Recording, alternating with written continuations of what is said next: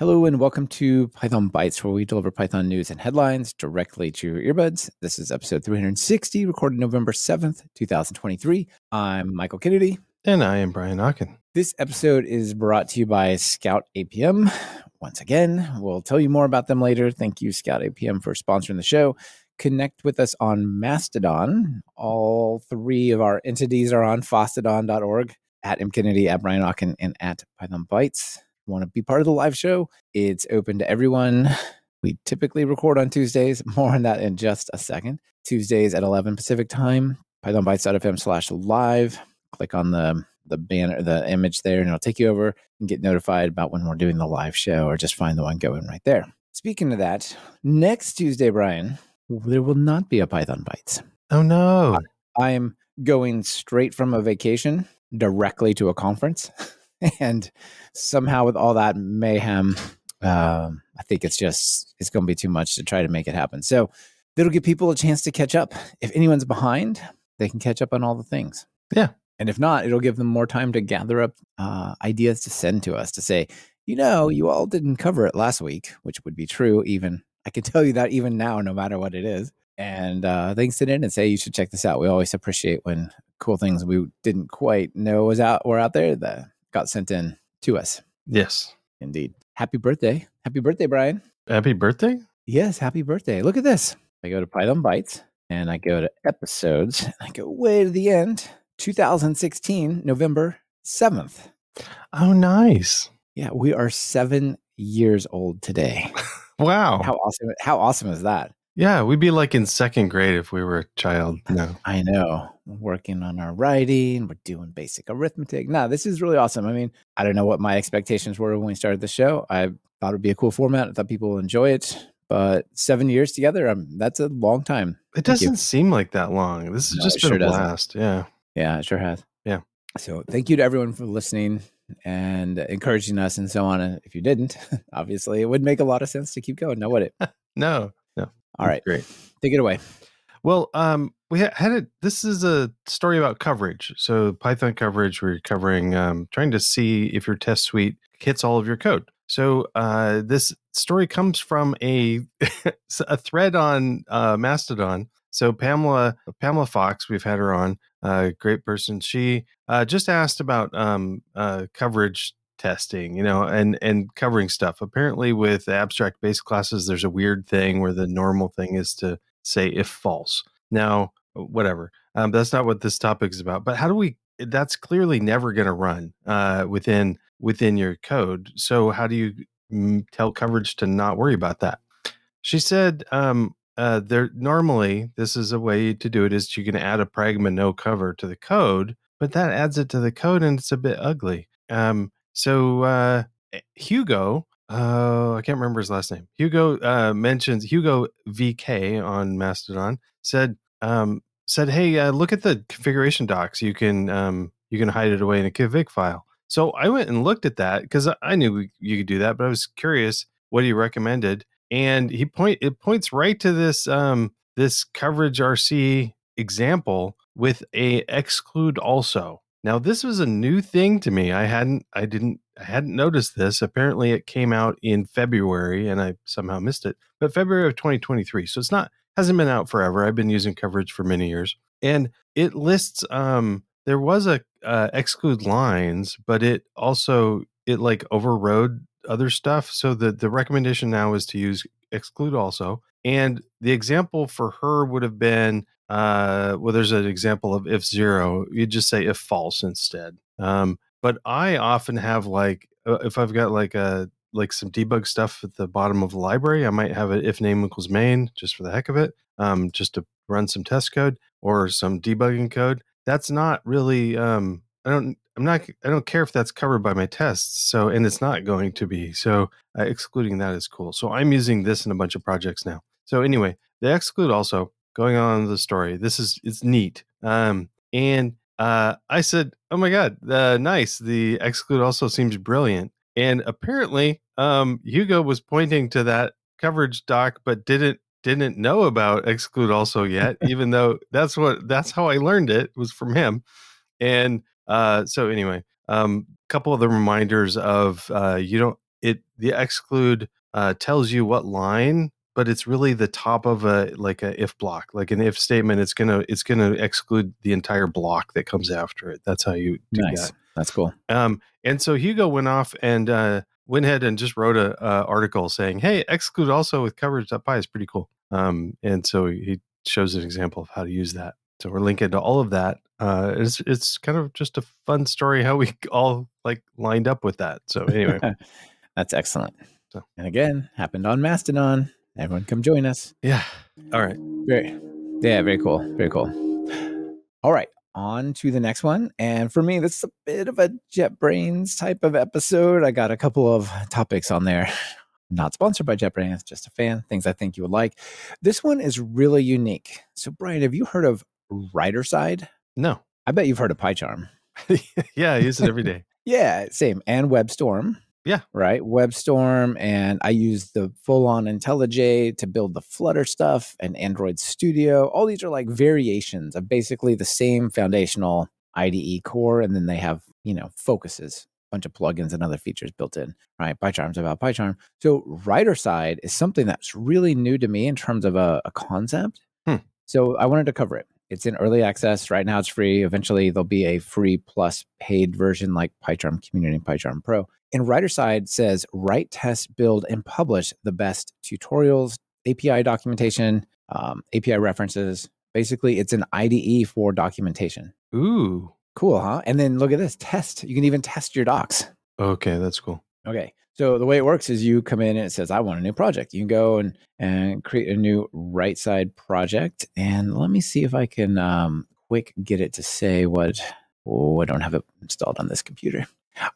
Anyway, so you get different kinds. It supports Markdown, and it also has this cool like semantic concept. So plain Markdown is I just write, bracket, URL name, parenthesis, URL link, so on.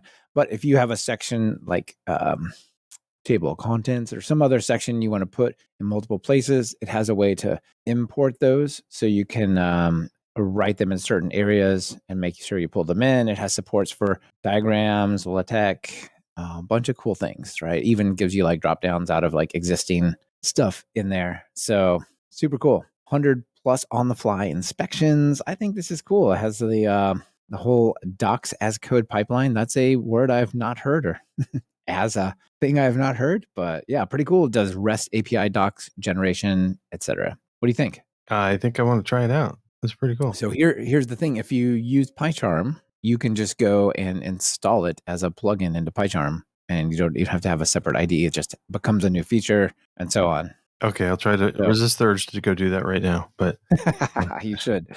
Yeah, so it installs one of the different things. It's like it said, it's free for now, even the premium features, but eventually the premium features will go paid. I don't know what constitutes premium or not.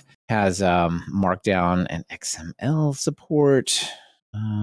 How do you build and publish your docs? It lets you build your documentation locally, produce a zip file, and upload it to GitHub Pages, AWS, Netlify, and other hosting services. If you're using a CI/CD server, you can provide a builder script as a Docker container. Okay, that really is docs as code. So anyway, I think this is pretty interesting. It'll be cool to see where it goes. Yeah, nice. Well, I'm currently using PyCharm for writing my blog. So okay, yeah, and maybe it already had like some like Markdown preview support, and it would launch Hugo before me. So it'll be fun to try this out. Nice. Yeah, we both have our blogs on Hugo at what's the extension there? .io. GoHugo.io. Super good. I used Typora for writing it on mine, which is a really nice Markdown editor, super clean, but really good. So either of those work. But yeah. Yeah. Well, I think this documentation thing's cool. I can't use anything that doesn't allow Vim syntax. So I see you're partly broken. I'm partly broken. I can appreciate that. I can appreciate that. All right. How about we take a moment and thank our sponsor and tell everyone about Scout APM? Yes, let's do it. So yeah, thank you to them for supporting this episode. They're supporting a good chunk of them. So please check them out because supporting them supports us as one of the major ways. So if you're tired of spending hours to find the root cause of issues impacting your performance, then you owe it to yourself to check out our sponsor, Scout APM. Scout APM is a leading Python application performance monitor tool that helps you identify and solve performance abnormalities faster and easier. Ties bottlenecks such as memory leaks, slow database queries, background jobs, and the dreaded N+1 query problem that is common in ORMs with lazy loading and more directly to source code, so you can spend less time debugging and more time building. Especially when it's not errors, it's just slow, right? That's extra tricky. You'll love Scout APM because it's built for developers by developers. It makes it easy to set up and deliver insights in less than 4 minutes. You just pause this episode, pop over there, set it up real quick, and you'll be right back. And it'll be like you barely miss a beat. So start your free trial and get instant insights today. Visit pythonbytes.fm/scout. And please use the link because that lets them know you came from us and not from the Google. More about Google later, actually. Yeah, so pythonbytes.fm/scout. Links in your podcast player show notes. Thank you to Scout APM for supporting the show. Awesome. Thank you. Yeah. Yep. Off to you. Brian, what you got for your final one? I've got actually multiple final ones. I've got an extra. I love extra. Okay, so a few little-ish topics. Not little-ish to the people involved, of course. PSF has announced on October 27th a new community communications manager, and what was her name again? Marie Norden. So congrats, Marie, and we look forward to seeing what you're up to as a communication manager. So kind of neat. I liked it. I'm liking that I don't know. I just like to pay attention to what's going on with the PSF, and all those people involved with Python help out a lot. So thank you. The next extra is there's another podcast. We love podcasts. We have a few ourselves. And the new one that I want to talk about is core.py. This I've listened. It has 2 episodes out so far, and it's 2 of our favorite people. Pablo. Okay, I'm not going to try to pronounce. Do you know how to pronounce that name? Pablo Galindo. Okay, Pablo and Lucas Langa or Lucas. Okay, I'm doing bad today. So very core contributors and really doing a lot of great work for the Python community. So hearing from them is nice. The first 2 episodes, the first one was talking about what the first core sprint was in Brno.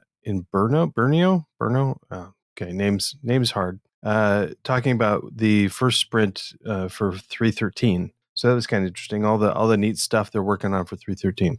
And then the second episode is a complete episode dedicated to talking about the PEP 703 removing the GIL. I think we talked about this last week. It was either last week or the week before. But removing the GIL kind of going on as a flag. So an optional thing for 3.13. But there's a lot of information around there. And it's kind of neat that these are long. So these the first one's an hour and 11 minutes. The second one's an hour and 14 minutes. Kind of a deep dive into some core nitty gritty Python topics, and it's nice to hear right from the horse's mouth, sort of a thing. So yeah, that's awesome. Pablo and Lucas are both awesome developers, massive contributors. So both good insights. Yeah, this is news to me as well, but yeah, very, very cool. It's fun.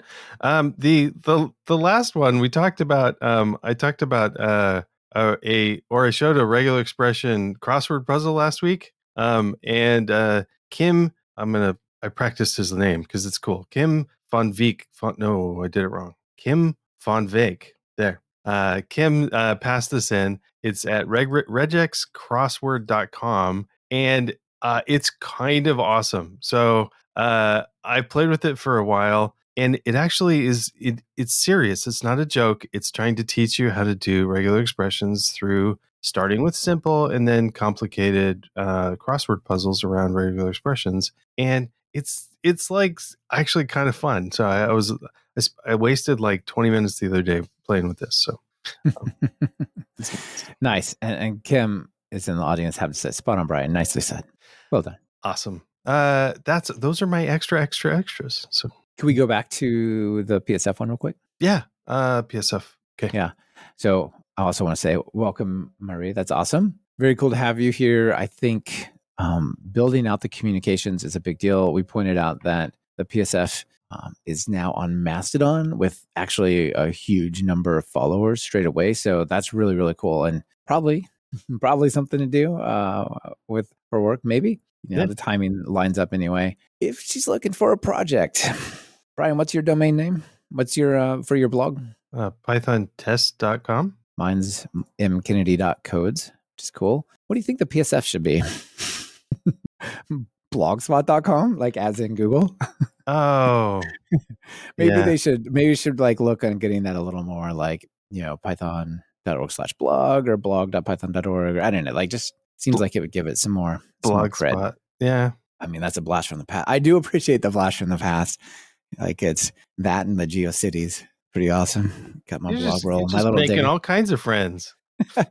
I know. No, I'm serious. I think it would be like if she's looking, she's going to be busy, of course. But if like one of the things I think would be nice is to have like a more like focused, proper at home on Python somewhere, somehow blog domain. But yeah, maybe not. Like blog.psf.org or something? Yeah, exactly. Something like that, right? You probably could set up the custom domains in Blogspot. Like I know you can on WordPress. Yeah. So pretty small, but I think it would be cool. I've always thought it should be something like that to lend. Just to like when you see this stuff posted, it's not always some random blog. It's like, this is the official PSF blog. I don't mean that as a criticism. I mean, it's like, hey, this is encouragement. Like maybe something that shouldn't be too hard. Yeah. All right. You ready for it? Now I'm back to criticism. You ready for my next one? Yeah.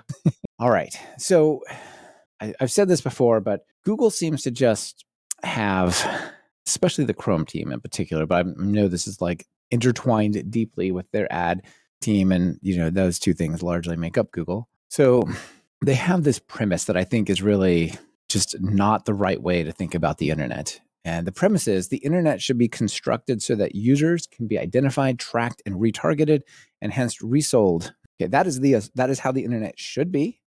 But you know what? Privacy is important. So how do we make those two things congruent? And I just strongly disagree with the fact that the internet should be constructed in a way to sell people on purpose to resell information about people, to retarget them, to track them, to create like shadow profiles of them. Right. But there's now been 3 separate ways in which the web team have tried to reimagine how the web fundamentally works so that premise holds, so that holds true.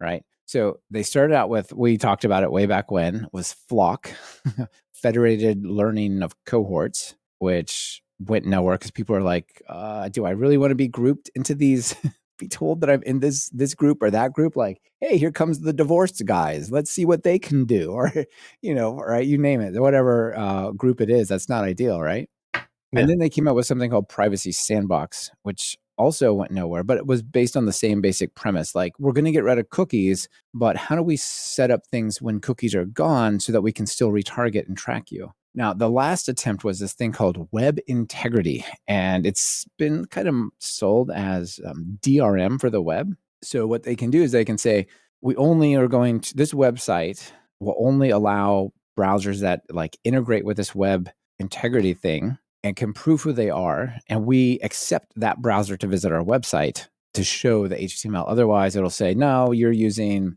Vivaldi and we don't think Vivaldi belongs on your page. Or you're using this phone browser or whatever, right? And the idea was, it was not terrible. It was like trying to prevent people from scraping sites illegally. It was trying to prevent them, like robots, from doing other bad things, phishing scams, and so on. But it also was like, we need to individually fingerprint and identify every single user with like a unique ID. That'd be nice, wouldn't it? We can just have that. I mean, other companies don't get the third-party cookie, but we get this global one, right? And so guess what?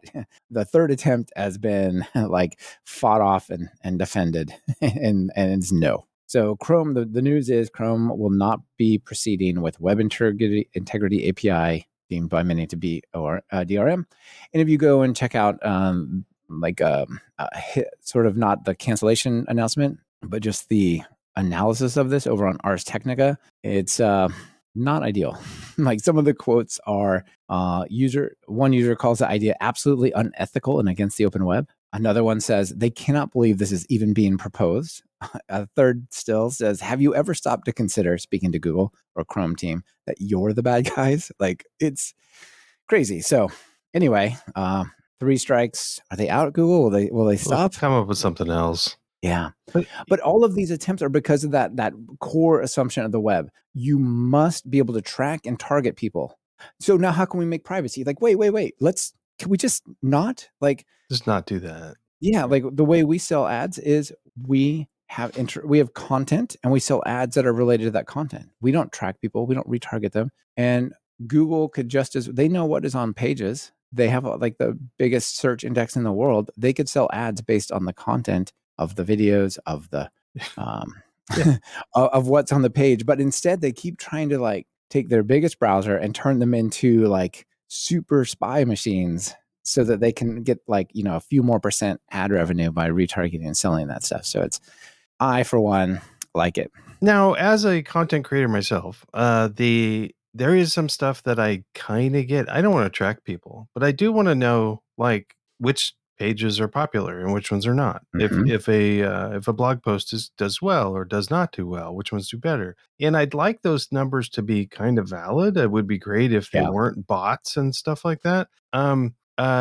If there's a way to do that, so that premise of can we figure out what's popular and what's not?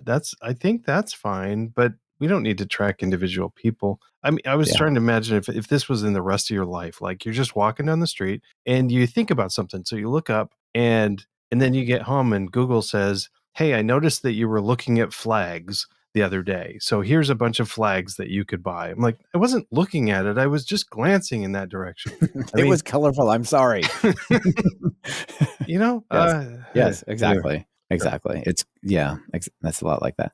And Christian also out there points out a pretty interesting angle from Blogspot that Google may kill it off at any time, right? That's like one of the Google things, like Reader, it's out. Gmail, old Gmail, it's out. We're going to give you, or Inbox, we're going to cancel that, give you the new one, right? There's not a lot of long-term support to a lot of the Google projects. And so they might decide it's not worth us to focus on anymore. So yeah. Proactive, it would be better. I'm sure they would give a pretty good runway, but still. Yeah. That's a good point. It is a good point. All right. You had your extra moment. Do you have more extras? I do have more extras. All right. Hit 'em. Just a couple. Okay. do So I am working on the second phase of the Complete PyTest course, working with projects, and I'm just recorded all of the mocking chapter, and I should have that up. I'm going to edit it tonight, so it should be up shortly, either today or tomorrow. I'll have the mocking, and I know mocking is a hard thing to get your head around, so this was a fun one to record. So that'll be cool. I also wanted to shout out to PyCharm. We talked about JetBrains. PyCharm is helping promote this course by giving me a whole bunch of coupon codes so that people can try out PyCharm Pro. So if you're in the course, send me a note to say, "Hey, I want to try PyCharm Pro," and I'll send you a free code to try it out for a few months. Yeah, that's cool. The other thing with PyCharm is they're going to do. They invited me on their webinar series. I'm going to do enough testing, PyTest to the rescue webinar on November 21st. So if you'd like to hang out with me even more than you do on Tuesdays, it's a Tuesday also. Next Tuesday you can hang out with me twice. Or actually the Tuesday after. Two Tuesdays, yeah. Because next Tuesday they're hanging out with you 0 times. Yeah, 0 times, and then we'll make up for it. So exactly, that's awesome. That looks like a really good webcast. And Steam got my picture on it somewhere. There it is. Neat. Mm-hmm. Anyway, how about you? Do you any extras? I do have some extras. Let's see. So just real-time follow-up, by the way. Check out killedbygoogle.com. Oh, we got Google Podcast was just killed. Google Domains was killed. Pixel Pass was killed. Let's see. What else we got? YouTube Stories, et cetera, et cetera. So there's just, there's look at the size of that scroll bar, Brian. I mean, to be fair, they try out a lot of stuff, but some of the stuff like was going for a long time, like Google Bookmarks, 2005 to 2021, and they're just like, yeah, we don't want to do it anymore. Yeah, well, exactly, and I think it's fair.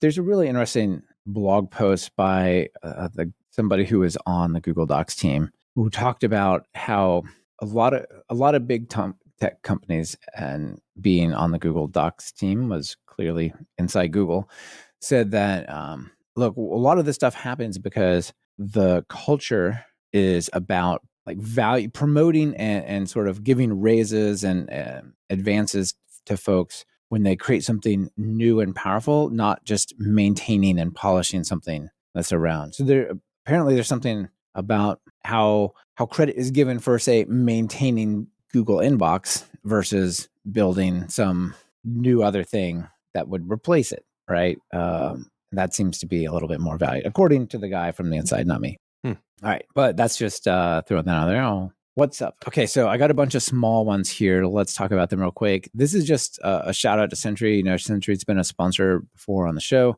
He said, we just gave $500,000 to open source maintainers. So I just wanted to give them a little bit of a shout out and a little bit of credit. Say, awesome. Well done, Sentry. Sentry itself being open source, and then them also paying it forward like this. So I think that's pretty cool. Yeah, that is neat. Yeah, that is quite neat. You talked about Rough and the integration, basically Rough format and it being near ready. And I said, okay, well, what are the settings that actually give you like all the features of reformat code and those types of things, but based on Rough instead of what's just kind of built into PyCharm, which is fine, but it doesn't do Rough formatting. So I'm going to share a link to a picture that shows you all the settings. So in PyCharm, if you get the Rough extension and you say run Rough when code is reformatted, that is Command-Alt-L or Control-Alt-L. Like you hit that used to run PyCharm's formatter. Now it just runs Rough / space format on the file. Cool, right? Yeah. Yeah. And you can also say show rule on code inspection, which like you hover over, it'll show you the Rough rule that's violated. Use Rough format. That one you have to check, or it only inspects it. It doesn't actually do anything. And then you can specify the Rough executable. It'll prefer to use the one in your virtual environment if you have one, but you can also, like you can see, I have a global pipx Rough installed. So if I don't have it in the project, I don't really care. It's just a format, you know? So anyway, if people want to get it going, that's the magic right there. Get the Rough plugin and then check those boxes. How have I not thought to do a pipx on that yet? That's okay. Right, because you never import Rough, right? No, right. Yeah. Yeah, it's not a type like PyTest. You could pip exit, but you end up a lot of times wanting some feature of the actual library in your code, right? But with Rough, you just want to run it. So yeah, the only reason I can see to keep it in your virtual environment is if you want to maybe pin it to a lower version, like want it to not change at all for some reason. But other than that, yeah. All right, what else we got? Back to PyCharm one more time. I told you it's kind of the JetBrains episode. But in the pro version, have you ever noticed now that they have that little like 3 stars AI helper thing, Brian? Yeah, I played with it. Played with it a little bit. One of the things, I don't use it very much for coding. Surprisingly, it's like, I don't know, it seems like it should be awesome and I just don't use it. But what I noticed that there's one by the git commit message.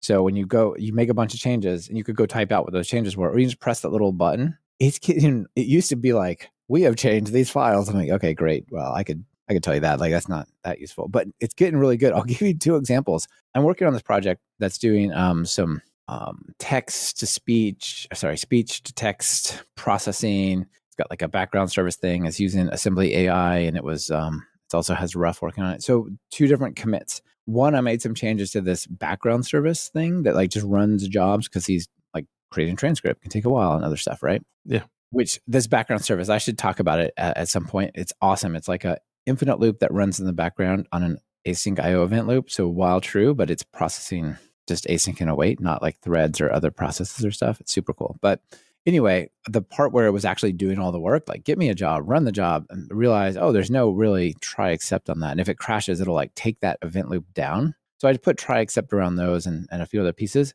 And so I just hit, what did I do? And it said the core commit message was add exception handling in the background service.py. And then it explained in a detailed message part of the commit, introduce try except blocks to handle potential exceptions in pending jobs, start jobs processing, and run pending job methods in the background service. This change enhances error handling and makes the service more robust by preventing crashes if a job or episode cannot be fetched or if an unknown job action is encountered. Where job action it's an enumeration that it has a match clause on. Wow. And the default case raises an exception. That's nuts, right? Yeah. Then another one, I added Assembly AI to the requirements via pip tools. And then pip tools also updated Rough while it did it. Back to that.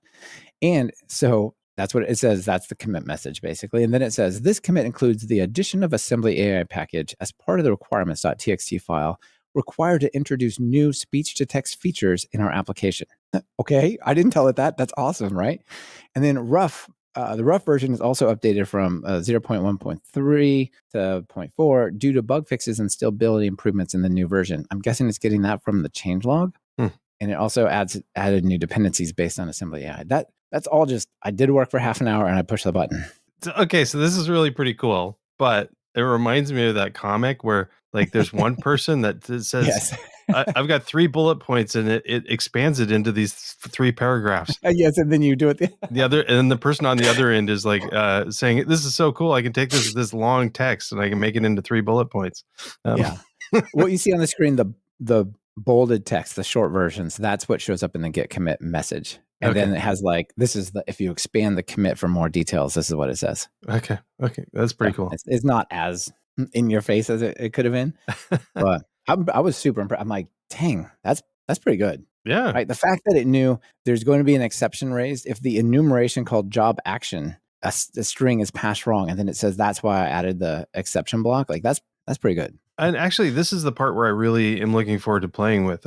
I'm a lot of my work, I already know what I'm doing. I don't need to look up how to do stuff too much. I mean, yes, yeah, I'm kind of with you on that. But yeah, but the what did I do in the last day? What all did I do for like a commit message? That's a great thing. Can't wait to play with this. So. Yeah, that's pretty cool. Just hit the thing by the commit message.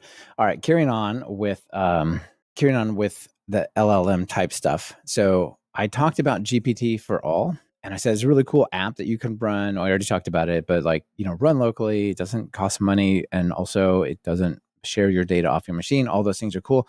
I missed this, and it's cool enough that I want to point it out because it's just pretty neat. So with GPT for all, one of the things it comes with that is not like in your face from the UI, it's barely visible from the UI, is it comes with a REST API. So what you can do is it shows you how to create a fast API server and a Docker image that will run the selected model that you want in a Docker image and then become an API. So you can program against, if you wanted to use the GPT for all as an API for your code or your project or your home server or whatever, just create this and run the Docker container. Then you have a OpenAI compatible API, but it is running like locally on your system. That's pretty neat. Using this. Isn't that neat? Yeah.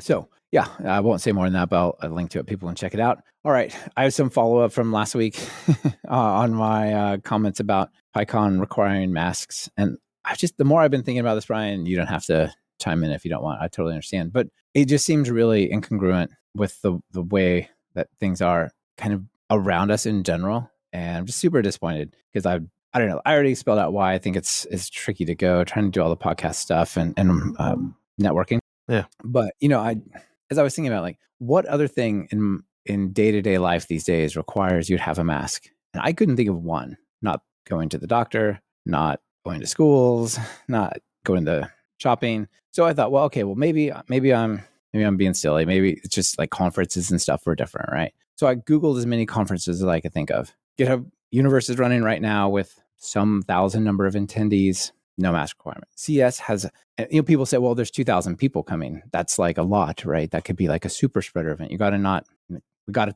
keep this in mind, Michael, right? CES, 180,000 attendees, no mask mandate. South by Southwest, 150,000, none. KubeCon just ran or is running now, 12,000, none. Adobe Summit, 10,000 attendees, none. Mobile World Conference in Barcelona, 110,000.